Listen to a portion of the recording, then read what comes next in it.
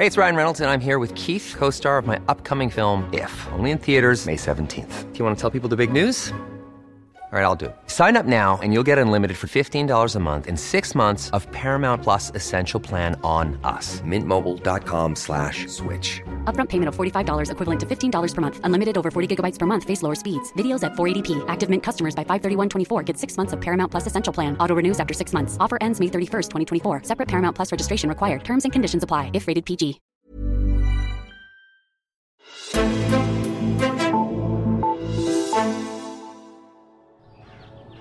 Det er blevet sommer. Politikerne er taget på sommerferie, og det er mange af Altingets journalister også.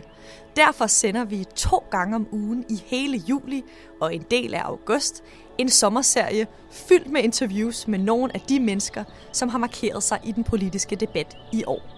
Samtalerne de er optaget live i vores podcaststudie på Bornholm i forbindelse med årets folkemøde, og de er lavet af en række forskellige journalister her på Altinget, inklusiv mig selv, Caroline Tranberg. Jeg håber, du vil tage godt imod sommerserien, indtil din almindelige Azure er tilbage i midten af august. Rigtig god sommer til dig, og rigtig god fornøjelse med Altingets samtaler fra folkemødet.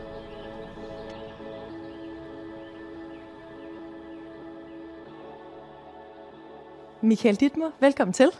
Tak skal du have. Her til Altingets podcaststudie i Allinge. Du er departementschef i Erhvervsministeriet. Du er også den længst siddende departementschef lige nu, inde på Slotsholmen. Du har siddet i forskellige ministerier siden 1995, så vidt jeg har kunne læse mig frem til. Fantastisk. Hvor mange folkemøder har du egentlig været med til? En del. En del, okay. Jeg er i hvert fald rigtig glad for, at du havde lyst til at kigge forbi her i dag. Jeg hedder Caroline Tranberg, jeg er podcastredaktør her på Altinget. Og jeg har jo inviteret dig ind til en lille snak om udviklingen i embedsværket de mange år, du har siddet her. Og måske også til at se en lille smule frem på det valgår, vi går ind i. Michael Dittmer, jeg vil faktisk starte med at spørge dig, nu har du siddet som departementschef i 27 år. Hvad er den største forskel på at være departementschef i dag, og dengang du ligesom begyndte? Jamen, der er en hel del ting, der har ændret sig. Der er også mange ting, der stadigvæk er, som det nu er, fordi det skal jo også følge det der ministerialstyreprincip, som vi har. Men det, man kan sige, hvis man kunne tage 3 ting, så kan man sige, at det ene, der er kommet meget mere medie- og presseopmærksomhed. Og det skyldes selvfølgelig, at politikerne er mere på, og i den tid, jeg kan huske, da jeg startede, der var sådan noget med, at der havde man måske en sag, og så sagde man, nu kommer den i Danmarks Radio i morgen tidlig, og så videre. I dag, der ved vi jo, at det sker meget, meget hurtigt, og nyhedsbilledet kører hele tiden, og der er breaking news, og der er alt muligt. Så det der tryk, kan du sige, fra medierne, og det, at man skal være parat til at være mere på, det har også afspejlet sig ved, at det er meget ændret i ministerierne. Vi har fået en langt mere professionalisering af pressearbejdet og andet i det. Så det er et forhold, jeg vil sige. Det andet er, at tempoet er gået op. Der er mange flere sager, og der er, kan man også sige, vi går nærmest i øjeblikket lige fra krise til krise. Så det der krisemode, det oplever vi altså stærkere. Og det er selvfølgelig også en udfordring, fordi hvordan håndterer man det? Og det er jo også noget, det vi oven på coronaen, kan jeg godt sige, arbejder med. Men jeg siger bare, at det pres er større. Det tredje, jeg gerne fremhæve, det er, at ministerierne var dengang meget mere silotænkende. Når man var i økonomiministeriet, og jeg kom fra Finansministeriet, der snakkede vi rigtig meget med Finansministeriet. Men vi snakkede ikke nødvendigvis, måske med Udenrigsministeriet en gang imellem, om euroen og sådan noget. Men man var mere silobaseret, hvor vi i dag jo i meget, meget højere grad arbejder på tværs. Fordi mange af sagerne kan ikke løses bare i et enkelt ministerium. Og det der samarbejde, det har virkelig udviklet sig. Dengang jeg blev departementschef, der havde man lige fået et økonomiudvalg. Man havde et koordinationsudvalg, men der var ikke sådan den helt store forberedelse til koordinationsudvalget osv.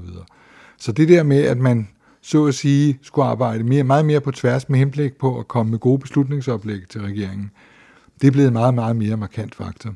Og jeg vil sige, specielt når vi nu har sådan noget, som vi har været igennem med coronakriser og de kriser, der har været, det har også understreget vigtigheden af, at vi faktisk arbejder meget fleksibelt og arbejder hurtigt. Jeg tænker, jeg vil godt tale en lille smule med dig om den måde, nogle af de her kriser, de bliver håndteret på i løbet af de år, du har siddet som departementschef. Men lige til at starte med, altså jeg vil også gerne høre, hvordan du selv har ændret dig i de her år som departementschef. Arbejder du på en anden måde, eller? Ja, det vil jeg sige, man lærer jo, så længe man er i jobbet. Det er rigtigt. Og jeg vil sige, jeg tror over årene, jeg er blevet bedre til at uddelegere, bedre til at lytte til, hvad rører sig, og også bedre til at betjene mine minister. Fordi den der erfaring betyder noget i det her. Og jeg tror, noget af det vigtigste, når man er departementschef, det er faktisk, at man skal have evnen til at lytte. Altså husk, man har to ører, men man kun én mund, og forstået på den måde. Det er meget vigtigt, at man også, jeg har haft skiftende ministre, faktisk fra alle regeringsbærende partier, bortset fra Liberal Alliance. Og det er utrolig vigtigt at finde ud af, hvad er ministerens og regeringens politiske projekt på det område, man nu beskæftiger sig med. Og prøve at finde ud af, hvordan håndterer vi, hvad kan vi gøre for at løse det på en god måde. Så det er noget af det, man i virkeligheden arbejder med, når man er departementschef. Det er dels det der med at styre det ministerium, man har, sørge for, det er et velfungerende maskinrum, hvor vi kan levere gode løsninger til politikere, og så i og for sig også sørge for at give ministerne en god rådgivning omkring de forhold, der har været. Nu sidder du jo som departementschef i Simon Kollerups ministerie, og du taler om det her med, at man ligesom skal mærke efter, hvordan dem, man arbejder sammen med, hvad det er for nogle projekter, de har. Hvordan adskiller det at være departementschef med Simon Kollerup sig fra andre ministre, du har ligesom arbejdet med?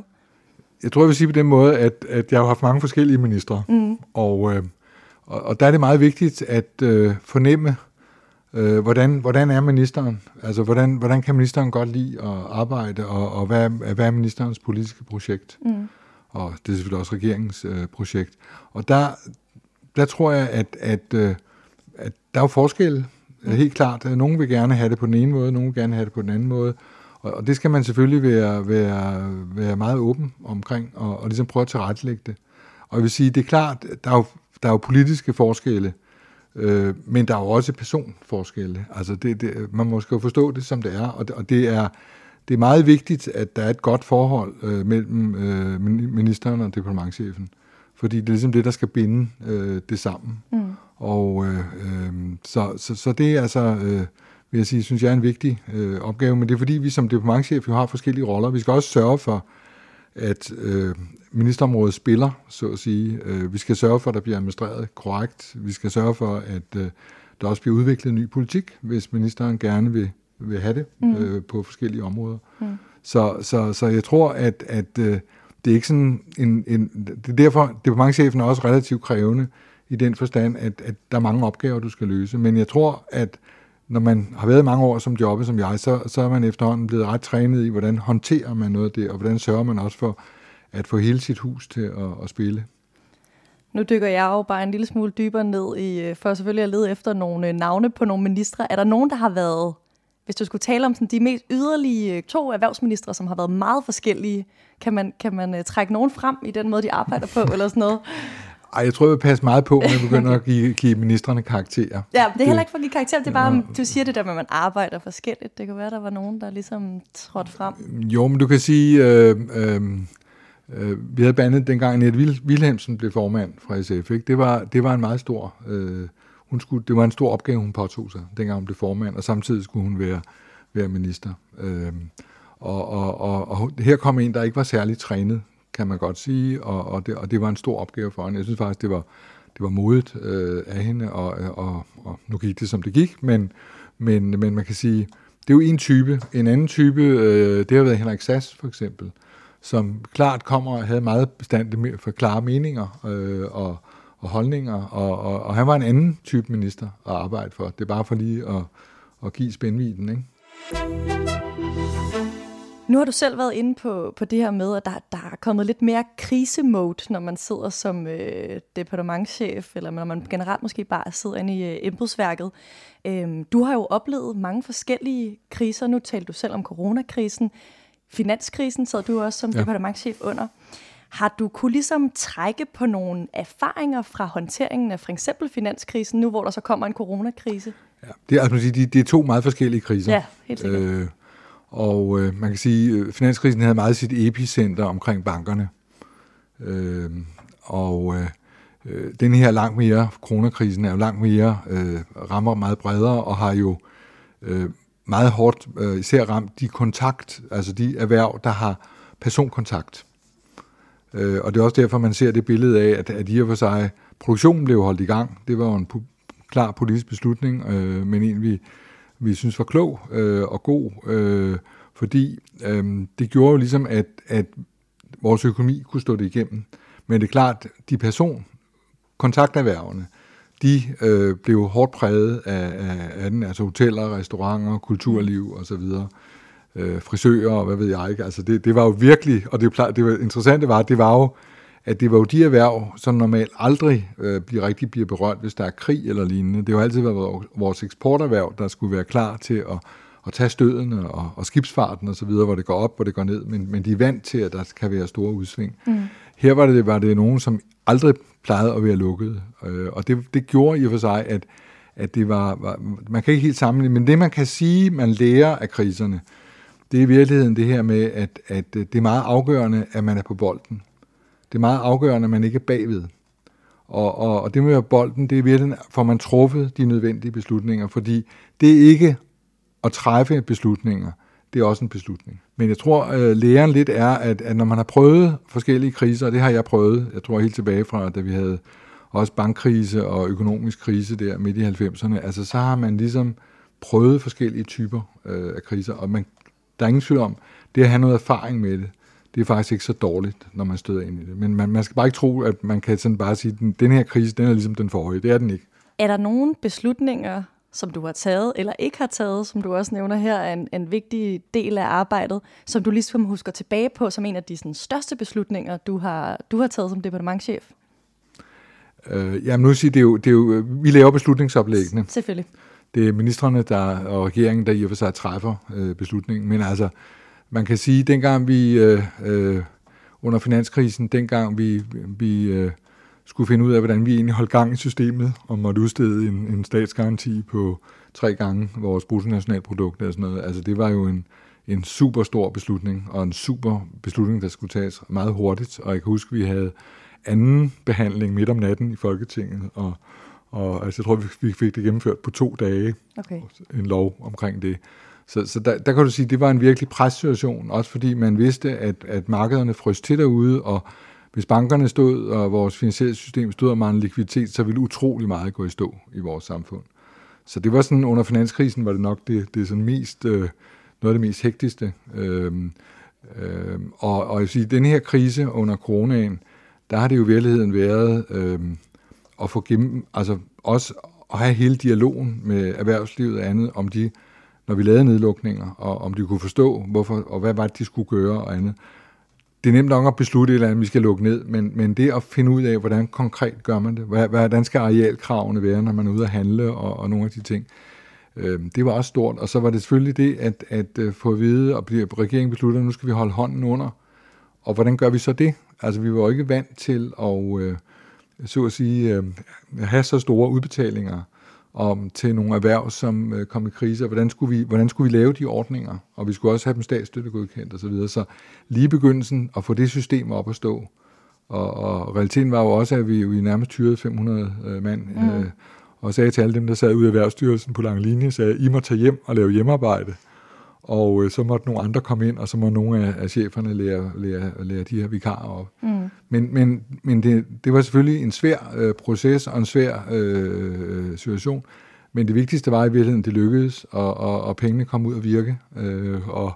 Og i og for sig, vi stadig har vores mange gode restauranter og så videre, fordi der beholdt den hånd under. Nu er det 27 år siden, du blev departementschef i Økonomiministeriet, som det hed dengang. I dag er der jo på en eller anden måde i løbet af det sidste folketingsår blevet sat mere spot på embedsværket, og den måde, I ligesom arbejder på. Du har selv været inde på Minkkommissionen, hvor du faktisk selv var i vidneskranken. Der har kører stadigvæk en FE-sag. Instrukskommissionen kommet med deres beretning. Har det, at der ligesom er blevet sat ekstra spot på embedsværket, har det påvirket dit arbejde i en høj grad eller mindre grad? Jeg vil sige, det er jo ikke fordi, at der ikke også har været sager tidligere. Nej. Altså, man skal vel sige, altså grundlæggende set, jeg mener at vi har et stærkt embedsværk, og faktisk fungerer det normalt relativt godt. Så det er klart, indimellem, så bliver der lavet nogle fejl, og det bliver der meget stor opmærksomhed på i pressen. Og det tror jeg bare, man må leve med, at sådan er det. Det, jeg synes, der er vigtigt, det er, og det må man også som departementschef bare sige, det er sådan, det er. Vi har jo i det hele taget fået meget mere spot, tror jeg, på embedsværket, også fordi, der er meget spot på politikerne og på Slotsholmen, og så er det også lidt mærkeligt, hvis ikke også embedsværket får spot. Og vi jo, som departementschefer, er vi jo præget af, at vi er opmærksom på, at vi skal ikke være i offentlighed, vi skal ikke genvælges. Jeg har tidligere brugt det billede, at solen skal skinne på ministeren, og underforstået, det er ligesom ministeren, der også skal have, han skal jo, eller hun skal genvælges.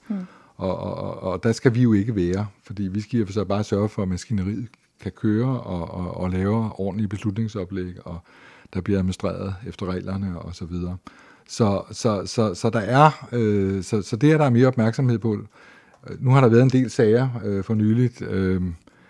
Men det vil jeg sige, det lever vi med. Men jeg vil bare sige, det er vigtigt også, vi prøver jo selvfølgelig der, hvor der har været noget, at lære af det, og få korrigeret det, og så videre.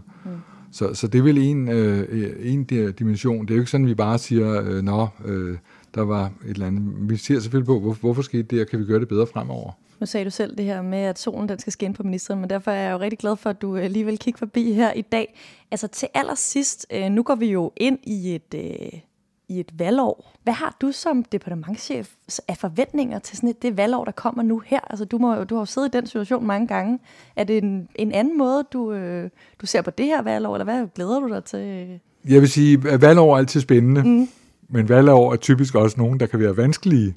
Fordi jeg tror, min erfaring lidt er, at mange gange vil man jo gerne have kommet igennem med politik bredt i det danske Folketing, og det kan være lidt sværere, når det nu er et valgår, fordi der skal man ligesom have udstillet og også vise tydeligt for vælgerne, at der er forskel på de forskellige partier. Så det går vi ind i, men jeg vil sige, indtil videre, der minder debatten meget om det, der også har været, synes jeg, om andre valg, og jeg tror også, det jeg tror, der præger mit og mit ministeriums arbejde, er i virkeligheden, at vi står rigtig godt i dansk økonomi lige nu. Vi er jo lige blevet kåret til at være det mest konkurrencedygtige samfund i verden, eller det mest konkurrencedygtige land i verden, og det er selvfølgelig noget, der glæder, når man arbejder i et erhvervsministerium, fordi det er jo ligesom også, man kan se, der kommer gode ting ud af vores arbejde, og selvfølgelig, det er jo også, hvad virksomhederne har præsteret, og hvad der er præsteret ude i samfundet, og så videre. Det er vi jo helt opmærksom på, men vi står rigtig godt, og meget høj beskæftigelse, og vi har høj vækst, og så videre. Men samtidig kigger vi ud på nogle meget mørke skyer på horisonten, som er på vej ind over os, og hele Ukraine-krisen gør jo, at vi har både i og for sig har vi hele krisen omkring energi, men vi har også en fødevarekrise, fordi alt det korn, der ikke kommer ud og normalt skal konsumeres blandt i Afrika og andet, hvad skaber det af vanskeligheder? Og så har vi jo fået inflation tilbage. Det er noget nyt, vi også skal håndtere. Så vi kigger også ind i et år, der skal være et valgår, men også et år, hvor man må sige, der er faktisk ret mange udfordringer, som vi på en eller anden måde skal have håndteret. Så jeg tror, at det bliver et interessant år, og vi skal have valg, og jeg ved også, at embedsmændene ved, at så bliver der en lille pause. Det kan sikkert også være rigtig fint, fordi det er vel også noget af det, vi har prøvet at kæmpe lidt med, det er, at der har været rigtig travlt under coronaen, og derfor skal vi have lukket lidt luft ud, fordi vi skal også sørge for, at vores medarbejdere så at sige kan holde til det. Så vil jeg slutte med at sige både god arbejdslyst, men også god sommer til dig, Michael Dittmer. Tusind tak, fordi du kiggede forbi. Ja, tak skal du have. tak fordi du lyttede med til det her live-interview fra Altingets podcaststudie på Folkemødet i Allinge. Du kan finde mange flere interviews i Azures podcast-feed. Og hvis du har lyttet til alle vores Azure-afsnit, så kan jeg også anbefale 2 af vores andre politiske podcasts, nemlig DK Pol og Altinget EU. Dem finder du der, hvor du ellers finder dine podcasts. Jeg hedder Caroline Tranberg, og rigtig god sommer, til vi lyttes ved igen.